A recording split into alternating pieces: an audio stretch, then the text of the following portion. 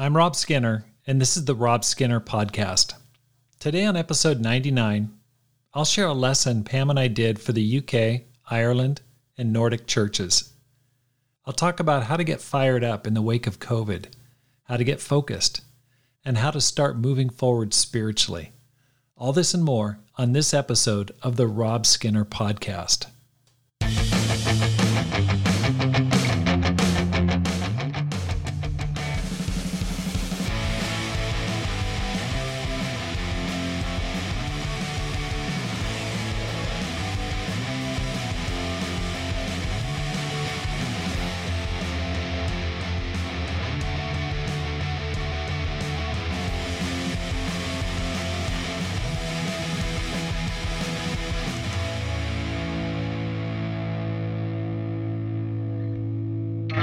Welcome back to the Rob Skinner Podcast. My goal is to inspire you to live a no-regrets life, make this life count, and multiply disciples, leaders, and churches. I'm so happy about the Small Church Leadership Conference coming up in December of 2021. The theme is Climb, and I'd like to invite you to come to it. No matter who you are, I'd like you to meet me in Dallas, Texas, December 2nd through 5th, 2021, this year. The hotel is going to be the Marriott Las Colinas. It's $109 per night. And early registration starts right now. You can go ahead and register. It's $125 per person. It'll go up to $150 July 1st, and then it'll be top out at $175 in September 1st. So please go ahead and sign up right away. You can go to robskinner.com and look for the Climb Conference tab. Go to robskinner.com, and up in the upper right, you'll see the Climb Conference tab, and you'll need to register for the hotel as well as for the registration. It's going to be great. It's been so great to be able to talk to you week by week, but I look forward to talking to you in person and sharing ideas. And right now, in the wake of COVID, it's not more information we need personal encouragement.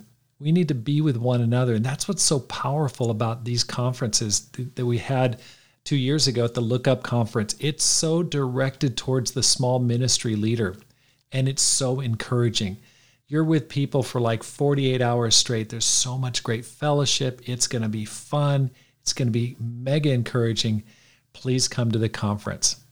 Welcome to the UK, Ireland, and Nordic Staff Retreat. My name is Rob Skinner, and this is my wife, Pam Skinner. And we're so grateful to Mohan and Helen for inviting us to speak to you. We feel honored that you would ask us to be able to encourage you during this weekend. We're so grateful for you, for your work. We've spoken with a few of you. We're just honored to be here. And we're going to share things that we've learned, that God has taught us, to encourage you today. Yes, greetings from Tucson, Arizona.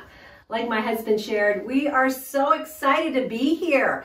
Now, I have to say, I wish we were there in person. Absolutely. Who doesn't want to go to the UK, Absolutely. Ireland, and the Nordic region? But hey, this is the next best thing. I know. So I'm excited that we get to share just things we've learned, mistakes that we've made. It's going to be a great time together. That's right. So we're going to get right into class number 1. And the title is The Harvest is Plentiful, but the Workers are Few. That's a great passage, one we've read many times. But how can we get our churches growing in 2021? Yeah. That's the question. Mm-hmm. I think we all recognize the hit that COVID has, done on all of us. Even the strongest of us, it's like, wow, that really knocked the wind out of us.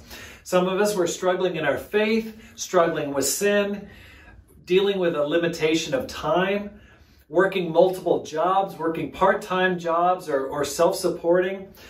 Our ministries, some of them have just stopped growing or reversed. We're discouraged at times. We feel pulled so many different ways, having to learn all sorts of different things and deal with people in different ways. It's not easy to evangelize right now. We're dealing with lockdowns and COVID restrictions. And evangelism is so different. And that's just the top, just the scratching the surface of the challenges that we're all facing. Yeah, absolutely. COVID has been challenging. That's everybody knows that. I mean, could you imagine if we told you several years ago that you would have to wait in line to buy toilet paper? I mean, that's just absurd. And so I know that we're all trying to come out of it, and we're trying to move forward, but we have to acknowledge it's been a very, very difficult time for a lot of us. That's right. Our family, we did get COVID right after Thanksgiving. All of us had it at the same time, and it was challenging. My husband still doesn't have his taste and smell back 100%. But again, God is faithful, and I'm excited that we get to share the things that we've learned during this time. Yeah. I want to tell you something. You can grow and you will grow. Mm-hmm. Absolutely. No matter where you're at, no matter what field you're working in, you can absolutely grow, both personally and in your church. So where does it start? Okay, it starts very simply with this point. Get fired up. I know that's not super deep, but you got to get fired up. Progress in our ministry depends on progress in our thinking about who God is and what he's capable of doing. I think about Martin Luther, the original Martin Luther. And this man was tormented. He was tortured about his own sin and would confess for hours upon hours, until he began really digging into the scripture, and he read Romans 1:17. For in the gospel, a righteousness of God is revealed, a righteousness that is by faith from first to last. Just as it is written, the righteous will live by faith. When he understood that, he'd read it many times, but when he really got it and his thinking changed, he realized, whoa, it's not my righteousness that I'm saved by, it's God's righteousness that he gives us. That one thought, that one change of thinking, it changed not only that man, that suffering monk, but it changed Germany, it changed Europe, and it changed Western civilization for the past 500 years. That's the power of changing your thinking. And if there's one thing that I could help you with this weekend is, man, this is what it's all about. You've got to change your thinking. You've got to get fired up where you feel like, yes, God is awesome. And at a subconscious level, we all have thoughts that are holding us back from being the great disciples and leaders that God knows that you can be. Here are some areas to examine that you need to take a look at. Thoughts like, does God really love me? Does he forgive me? Maybe he's punishing me for my sin. That's why my church is not doing well. Oh, I don't really feel saved. So I'm going to try to earn God's love by working really hard in the ministry. Or I should just quit. I'm a loser. I'm doing terrible. I should just totally quit and put myself out of my misery. Or I'm a fake. I'm an imposter. People can see right through me. I'm not doing good, and people know it. Or I can't be happy unless the ministry is performing this way. So I'm going to be miserable until that time. Or God can't or won't help me in my situation. I don't know why. He just won't do it. Or I'm less than others. You might be 47 years old and still feel like you're a 1-year-old intern. Just feel like I just don't stack up. Or I'm not good with technology and computers. Or I'm not respected. I'm not appreciated. I don't like these people around me. They don't give me the respect I deserve. Or I don't have time to be with God because of money needs, or my family, or the pressure of the church. I just can't really put the time in there. Or we don't have enough resources. Yeah. We're a small church and we can't afford what these big churches can get. Or people are just not open out there. These are all thoughts that we wrestle with. But take a look at Jesus' thinking. In our theme passage, it says, then he said to his disciples, the harvest is plentiful, but the workers are few. Ask the Lord of the harvest, therefore, to send out workers into his harvest field. Look at Jesus' thinking. When he looked at the surrounding area, he just said, this place is wide open. Now the disciples thought, no, this is Samaria. People are not open. People are just, This is not a place where people can become Christians, but Jesus' thinking was different. And that's where we have to challenge ourselves to think differently. How would you feel? How much would you change your life? How much would your ministry change if you replaced those default thoughts, whatever they may be, with the way Paul thought about God? Wouldn't it be amazing? Mm-hmm. Thoughts like, God is for us. God is with me. God is helping me. Mm-hmm. I'm at peace with God. That's the way Paul thought. Mm-hmm. Even though I'm the worst of sinners, I'm totally at peace. Nothing can separate me from the love of Christ that's in Christ Jesus. The love of God that's in Christ Jesus. We're more than conquerors. I can do everything God asks me to with the help of Christ who gives me strength. Or I love this version of Philippians 4:13. There's nothing I cannot master with the help of Christ who gives me strength. Look at that. Just think about that thinking. And I go, that's the way I want to think. And that's what I pray every day. God, let me think that way about you. Let me believe your words and really trust you as I should, rather than these weird thoughts that are going through my mind. And so how can you get fired up? Let's just talk practically. How you can just change your thinking. Number one, take captive every thought. Starts there with awareness.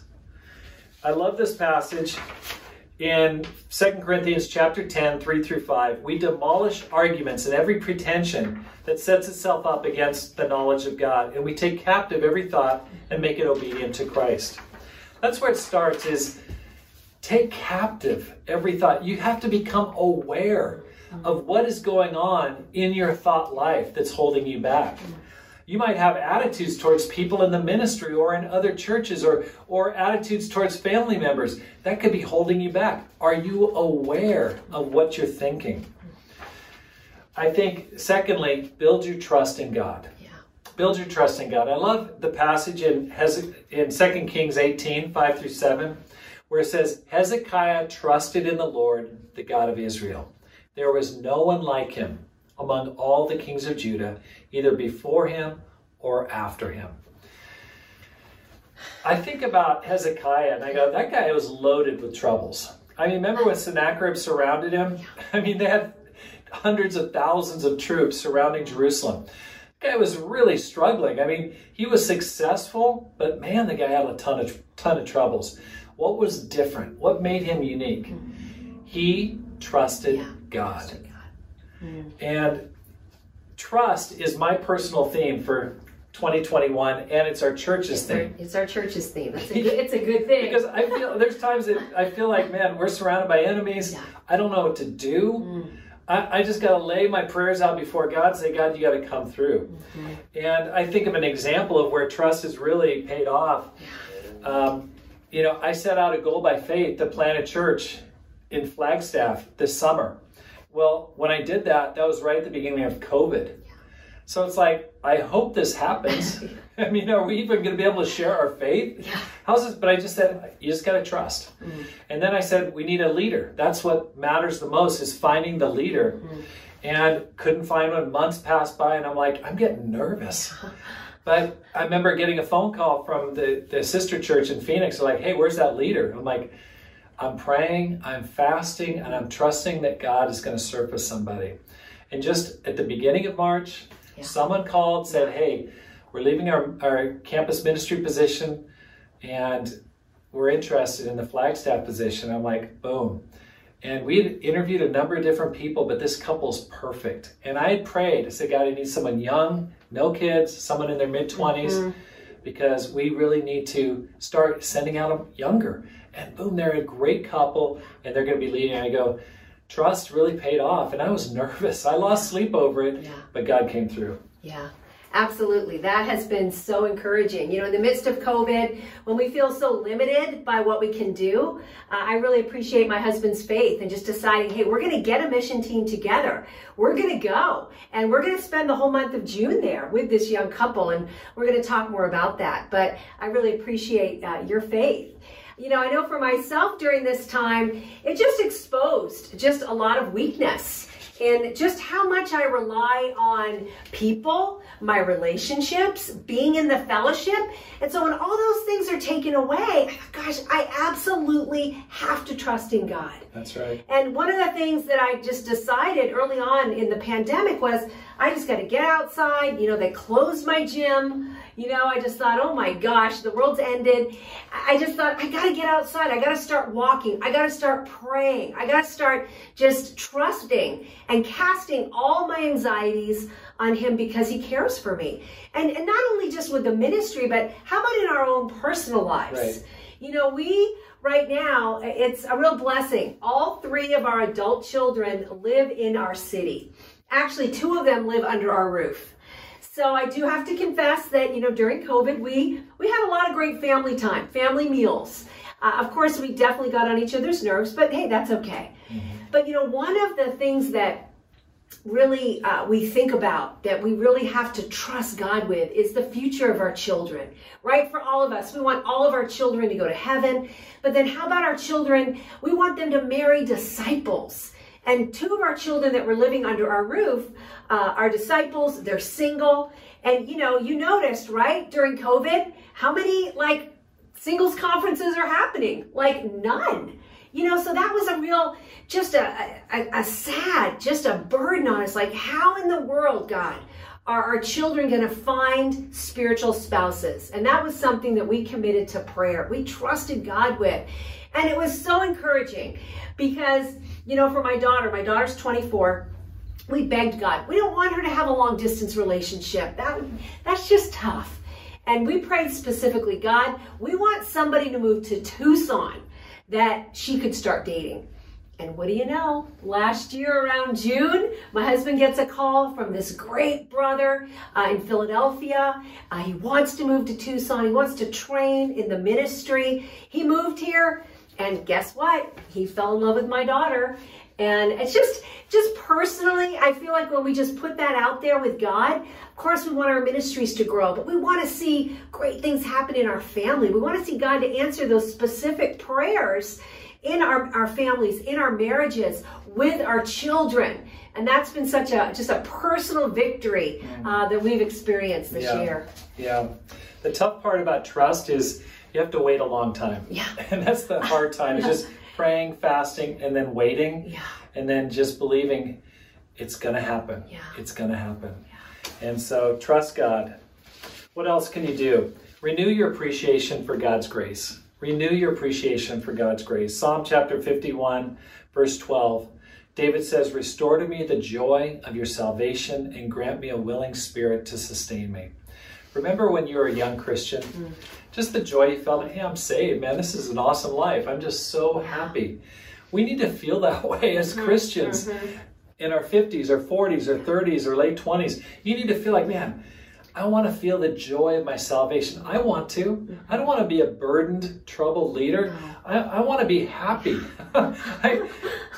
According to Jesus, I've got treasures waiting for me in heaven, eternal life. I've got a home waiting for me, a mansion. I really got it all. But sometimes I don't act that way. And I want to have that feeling like, man, I'm saved. I'm loved by God. So take the time to dig into what I call your treasure chest. Imagine if you won the lottery, or you won, $2 million or pounds or whatever denomination you're using. And you just put it all into gold and jewels. And you just kept it in your closet. Wouldn't you want to, from time to time, just pull that thing out, just kind of dig through it, and just go, woo, I'm rich. Just go, look at all this. Would you just hide it away and never look at it again? I don't think so. No. And that's what it's like having a relationship with Christ, is like we have all those treasures hidden in Christ. We got to pull it out and enjoy it and just go, man, I am the luckiest person in the world. So take your time as you have a time with God. Give yourself permission to enjoy your relationship with God. Take time to praise Him, not just list all the problems in your church, but focus what you have already in Christ. Realize this, you're already a success because your name is written in heaven. Okay? You might not be sending the demons down right now. Maybe it's not happening in your part of the world, but you know what? Your name is written in heaven. So take the time to be joyful in Christ. I think another thing that can help you with your mindset to get fired up is remember that the great I am is always with you. Matthew 28:20, I love that passage. Mm-hmm. You know, the thing that strikes me about that when Jesus says, and surely I'm with you always to the very end of the age, that's the same person who spoke to Moses from the burning bush. Mm-hmm. He's God. When he spoke to Moses and he said, hey, you're going to go do this. I'm sending you. That's the same powerful God that says, and surely I'm with you. Mm-hmm. And I think about that and I go, man, that's amazing. And that's what's always helped me. Even when I was a baby Christian leading my first Bible talk, I would walk up to the Bible talk or to the dorm, and it was like a castle up on the hill at UC Berkeley. It's called Bowles Hall. And I was terrified, but I just kept repeating this, and surely I'm with you always. And I thought, Jesus is with me. Did I know how to lead a Bible talk? Absolutely not. But we had 5 baptisms that semester. Why? Because Jesus was with me. The great I am is with you. And if you can internalize that, your life's going to change. Yeah. Nothing is impossible for you. Mm-hmm. Don't be afraid to acknowledge your weaknesses. Be honest and get help. Listen, our churches are all over the place, okay? I've got some real strong points in my church, and I've got some weak points, okay? I'd be glad to tell you all about them if I had more time. But we all do, okay? When you hear good news, you're hearing the high point. They're not telling you about the part that they're still working on. So just be honest. We all have challenges, and we all work through those together. What else can you do to help your mindset? Learn from others and gain faith from others. That's why I started the podcast. Is I wanted to learn what are other people doing, and when I talk to them, I go, okay, if they're doing it, I think I could do it. Mm-hmm. And I think about people I've talked to, like Sean Wooten. Yeah. I go, man, a prayer and fasting, I could do that. And I did it, and I started imitating that. Or I learned from Henry and Arunima Gomes about prayer and fasting chains. I thought, I can do that, and I did it. But that'll help your mindset is to go, if anyone's doing something, I could probably do that too. Do you want to add anything? Yeah, absolutely. You know, I think one of the blessings during COVID, of course, we're so isolated, right? We weren't able to go, obviously, to any of our retreats, any of our times together, our discipling times. But I was so thankful because a group of sisters from the LA church reached out to me and said, hey, do you want to be part of this D group? They call it the Empower Hour. I was like, absolutely. And so honestly, every week during COVID, the 4 of us, they were several small church leaders, we would talk on the phone, Zoom or FaceTime for an hour every week. And boy, that encouraged me. I looked forward to that time. And so I hope that during COVID, you've been able to reach out to people, that you're building your new COVID friendships, you know, learning things, being inspired from each other. We're isolated and we can get lonely, but we've got to really decide, hey, I'm going to push past that because I want to learn from others. I want to get fired up. That's right. Amen. No one is any better than you. Okay, if someone is doing something in a better way, you can learn from them. But no one is just by their nature any better. Okay, we're all working through this, so just learn and appropriate what other people are doing. Next thing, spend 90% of your time focusing on the solution to your problems, not on the problems themselves. Listen, in our ministries, there's problems, okay? That's the life of a minister. But 90% of those things are just things you really can't change. Okay, a person has fallen away or struggling. You can't change that necessarily, but you can improve certain situations. Okay, you can go, okay, I can really tackle this situation. So don't dwell in your mind on troubled situations. Concentrate on how you can build a stronger, healthier church in the long run. Right now in our church, campus ministry is not doing super great. Okay, there's some households that are toxic, not doing well. And I go, man, we got to really tackle this situation. Now our singles doing much better, but the campus is like, okay, not doing good. Now if I want to dwell on that, it's a real downer. But then I just think, okay, what's the solution? What can I do? How can I help? How can I get involved? And we're just tackling it with our staff. Say, okay, let's do this, let's do this, let's do this. And guess what? It's gradually improving. It's not as bad as we once thought. And we're improving it. So focus on the solution, not just the problem, okay? Some things can't be changed, so why dwell on it too much? Next point, get your motives right. 1 Peter 5:2. I love this version, it says, be shepherds of God's flock, the believers under your care. Watch over them, not because you have to. Instead, do it because you want to. That's what God wants you to do. Don't do it because you want to get money in dishonest ways. Do it because you really want to serve. Okay, great passage about the motives of leadership. When you're non-paid or part-time in the ministry, what's a motivation that can be a false motivation? Obligation. Okay, I have to do this. You know, I got to do it. Or if you're getting paid in the professional ministry, money can be a motivation. So you got to really look through in there and go, okay, what are my motivations for doing the ministry right now? Do things because you want to do them, not because you have to. This is something that Pam and I always have to ask ourselves, why are we doing this? You know, I planted a church, self-supporting in my hometown. It was awesome because I wanted to. Now, were there challenges? Oh yeah, tons of them. Yeah. But I was fired up because I wanted to. No one could fire me because I was doing it for free. I was supporting the church. Don't worry about what they think, okay? They're probably not even thinking about you anyway. Sometimes we think, oh, I can't take a break. I can't get time off. I don't have time for vacation. I don't have time to rest or relax. Listen, just take the time off, okay? It's better for you to be fired up and happy than burdened and obligated. You can't solve everyone's problems, so just let it go and try to be happy. From time to time, think this. What if I got fired? What if I got fired? Well, you'd still do fine. You'd still serve God. It's okay. Don't live under the pressure like, what if I got fired? You'd do fine. You would do okay. Stay motivated. Be careful about your motivation. Okay, in this point about getting fired up, here's my final practical. Create a miracle morning. Your morning is the rudder of your day. It directs everything about your day. So ask yourself, what works for you to be as fired up mentally as possible? Here's what works for me. I think this is my most current iteration of my routine. I wake up, I get some coffee. I wake up at 6, have coffee. I look on my screen. I've got my goals, my affirmations. I read them out loud.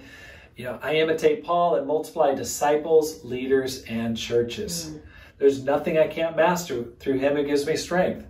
So I go through those. Then I go out for a 30-minute walk. I walk while listening to the Bible. I've got a 1-year Bible plan I listen to, and I pray a little bit.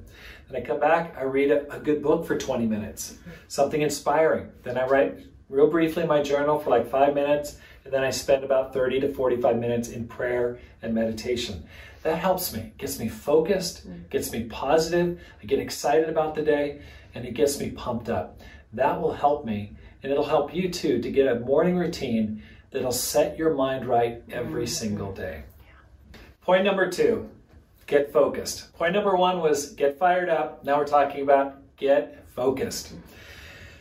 The definition for priority from the Collins Dictionary is if something is a priority, it's the most important thing you have to do or deal with or must be done or dealt with before everything else you have to do.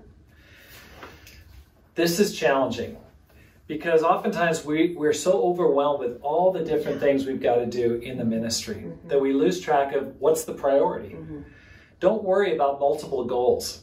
I love Greg McKeown's book. This is his book from Essentialism, and he says this: the word priority came into the English language in the 1400s. It was singular. It meant the very first or prior thing. It stayed singular for the next 500 years. Only in the 1900s did we pluralize the term and start talking about priorities. Illogically, we reasoned that by changing the word, we could change reality. Somehow, we would now be able to have multiple first things. And that's the challenge we face. We think, I've got so many priorities, I don't know what to do.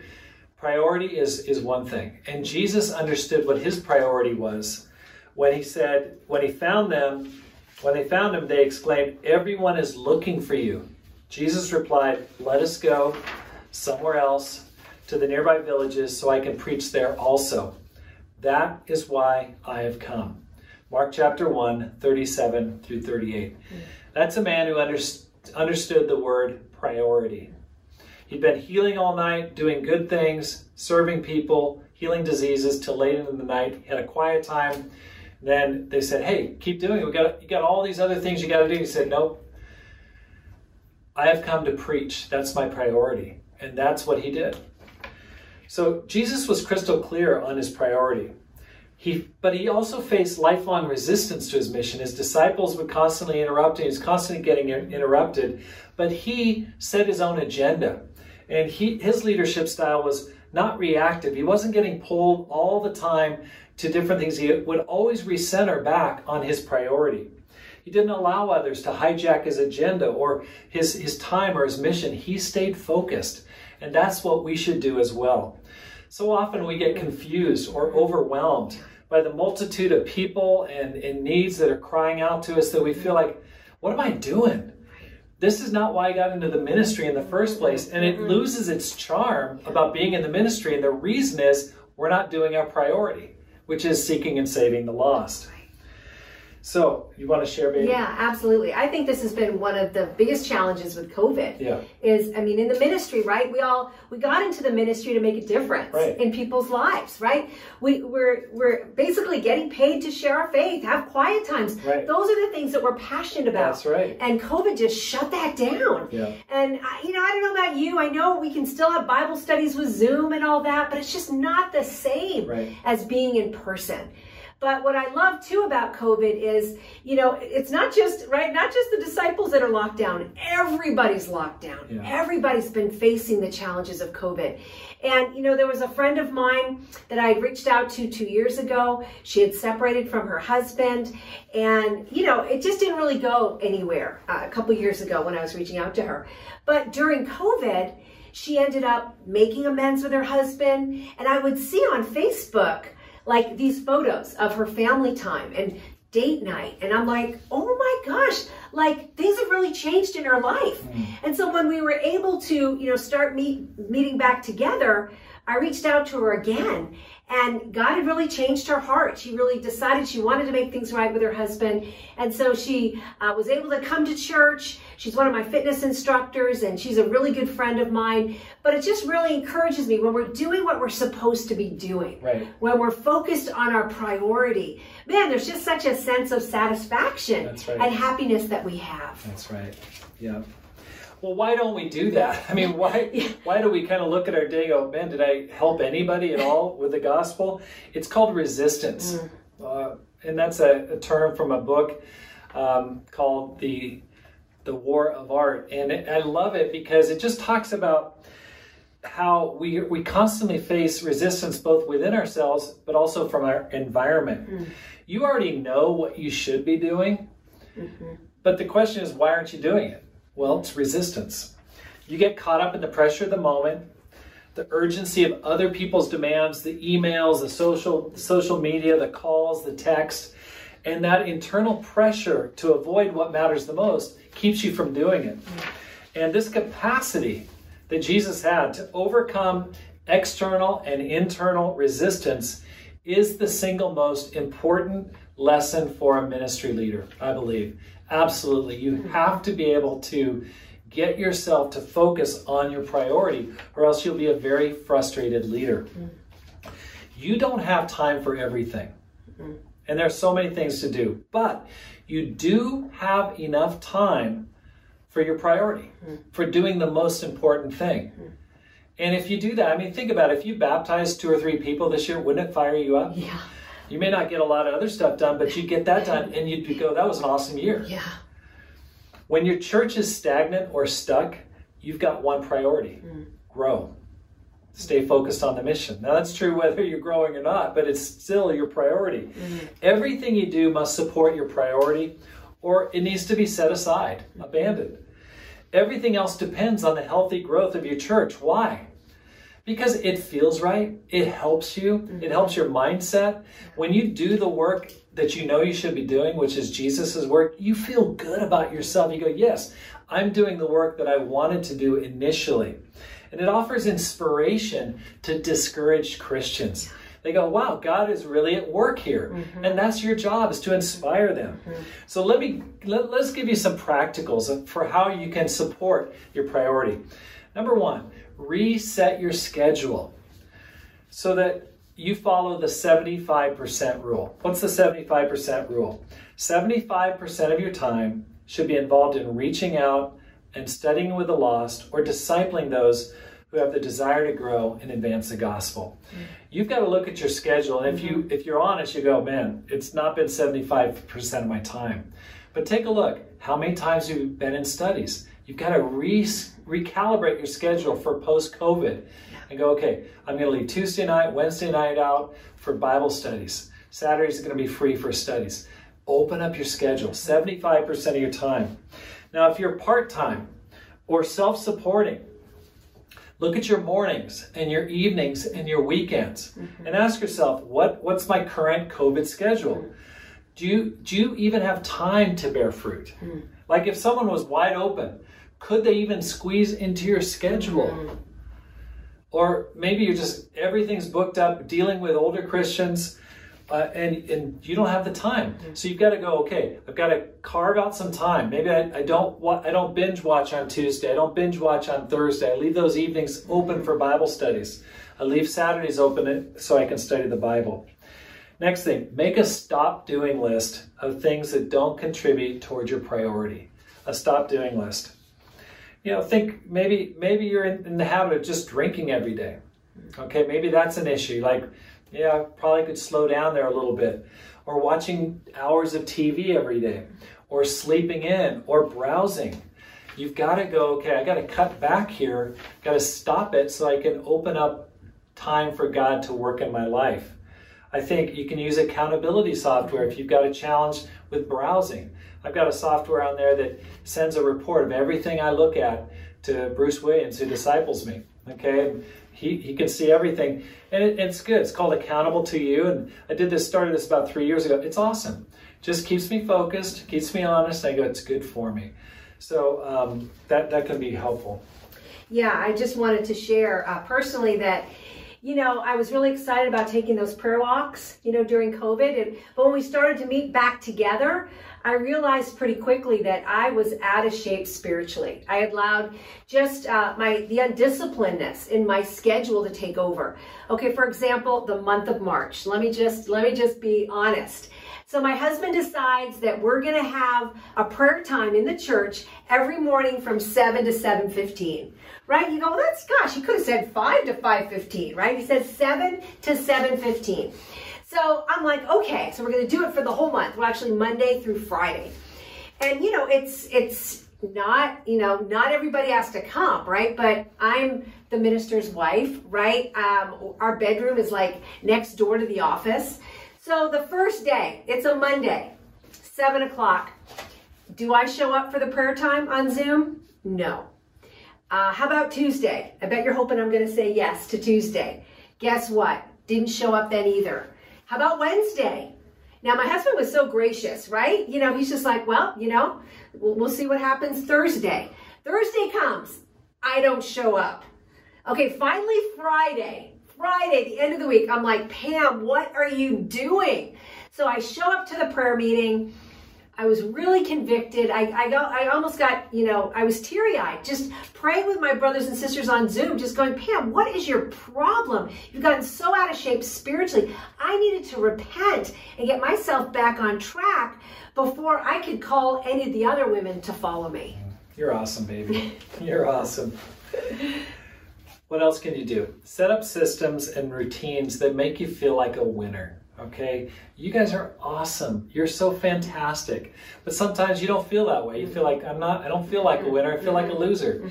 And we've all felt that way at times. So I love the book by Scott Adams called How to Fail at Almost Everything and Still Win Big. It's a great book that I'd recommend you read. But in it, he talks about having systems rather than just goals. I'm a total goal-oriented person, but as long as I don't hit my goal, I still feel like a loser because I haven't gotten to the goal yet. And sometimes we have these goals and dreams. We go, I want to see this happen. And it doesn't happen for a year, 2 years, 3 years. Okay, you've got to set your game up so you can feel like a winner faster every day if possible. And so, for example, like, let's say you have a goal, I want to meet and baptize somebody this year. That's a great goal. I mean, we all want to be fruitful for Jesus. Right. Well, set up a system that says, like, I'm going to share with one person a day. Well, that's manageable. So every day that you share your faith with somebody, you go, boom, I'm a winner. I'm doing it. I'm on the way. And you feel good. You feel like, yeah, I did that. And what's another goal? I want to enjoy peace of mind and peace with God. Well, what could be a system to support it? I'm going to dedicate the first hour of waking to reading, prayer, and meditation. Great. Every time you do that, you go, boom, I'm on my way to peace of mind. Systems help you feel like you're winning daily, and you need to feel like you're a winner every day. Yeah. Next, target those you want to reach. Who do you want to reach out to? Yeah. I mean, Pam and I, we want to reach out to people that are like us in our 50s, professionals, skilled people. I go, that'd be awesome. We want friends around us. Yes. So I started an online professional Bible talk.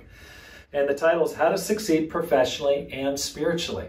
So I did a study of Daniel. I've got all the slides if you want to borrow it. And I just started it to reach out to corporate employees. There's a company called Raytheon Missile Systems. My son works there. And guess what? We're starting to bring a lot of people to that Bible talk. So I don't know where it's going to go, but I go, they're the kind of people I want to reach. I bought a set of golf clubs. I've never golfed in my, since college. Not much of a golfer, but I thought, okay, those people that I want to reach are probably out on the driving range, so I'll just give it a shot. $300, I'll give it a try. Make the mission fun for yourself, guys. Get a group around you that you like. If you're in a small group and you go, I don't really click with these people, well, if you're leading, change it up. So you get around people that you really connect with and you're having fun doing it. Your attitude makes a huge difference in how effective you feel. So like for us, at the beginning of the year, you want to share? Yeah, I do. We're trying to figure out what kind of small group do we want to have? Who do we want in our small group? And I said, okay, honey, picture this. You've had a really long week in the ministry, okay? Lots of just heavy appointments. You're tired. It's Friday night, and it's family group time. And of course, right, we love everybody in the church. But I said, honey, give me the names of 3 couples who you would just go, I want to hang out with those guys. And so that's what we did. We wrote down their names, and we said, that's going to be our family group. And you know what? Several of those couples, they led their own family group. But we said, you know what? We're going to change it up because we need to be surrounded by our friends. We need to be in a situation that's going to help us be fruitful. And, maybe it ruffled a little bit of some feathers, but now it's going great. We're looking forward. We're excited and just building a great family group. Yeah. If you're in charge of your ministry, you need to set it up in a way where you feel like you can win and you can do well and set a great example. So don't hesitate to set it up in a way that makes it fun for you and enjoyable and where you're enjoying your life. I want to say this. Don't let those who are fearful or faithless stop you from doing what's right. There's a lot of Christians right now that are very fearful. They've really taken a hit to their faith. I was talking to a person recently and he said, Noah preached for a long time. No one ever became, listened to him. And then he just got into the boat and went off. And I'm like, okay, well, what are you saying? So what that person was saying essentially that's the way the Christian life is. You preach and preach, no one becomes a Christian, but you're still a faithful like Noah and rewarded. I go, I get where he's coming from. It's like you can be faithful and not see the results that you want. But I go, why would you want to have that mindset? And I followed up with him today and I talked to him and I said, listen, I understand what you're saying, that a person can be faithfully doing their best and not see the results that they want. But I said, think about Jesus's attitude. When the disciples felt that same way, he said, no, open your eyes and look at the fields. They're ripe for harvest. And that's the theme of our lesson here today, is that we have to change our mindset and not give into faithlessness or fear, or let those who have that stop us, but instead go, okay, if Jesus and Paul were here, they would be fruitful, right? They would be impacting our cities no matter how tough the mission field we're on. And you can do it too. So don't let those who are struggling set the bar or set the limit of your faith. you believe, listen, the harvest is plentiful. And I'm going to go out and show that that's true. I just want to close by saying, set up a short-term campaign. I mentioned that. This is something that I'm doing with what I'm going to call my Magnificent Seven. I'm going to talk about that in my next class. We just set a goal. We're going to try to set up 60 Bible studies appointments in 60 days. And we had very few studies going on after COVID. We're like, okay, we're gonna jumpstart that. Mm-hmm. And so it's been awesome because in the first 30 days, we've already had over 20 Bible studies going on. It's Bible study appointments with people. And it's so encouraging because people are going, hey, people are open. There's open people out there. People came to the men's retreat and just cried. I go, this is awesome. And it's building faith and motivation. And it's encouraging me. Yeah. It's encouraging my wife. Yeah. And the whole church is going, okay, we're gonna get through this and our church is going to grow. Brothers and sisters, thank you so much. Thanks for joining me today. Thanks so much for listening to the Rob Skinner Podcast. If you're enjoying this podcast, let me ask you a favor. Hit the subscribe button and let your friends know about it and how to find it. My goal is to inspire you to make this life count, live a no-regrets life, and multiply disciples, leaders, and churches. Have a great day and make this life count.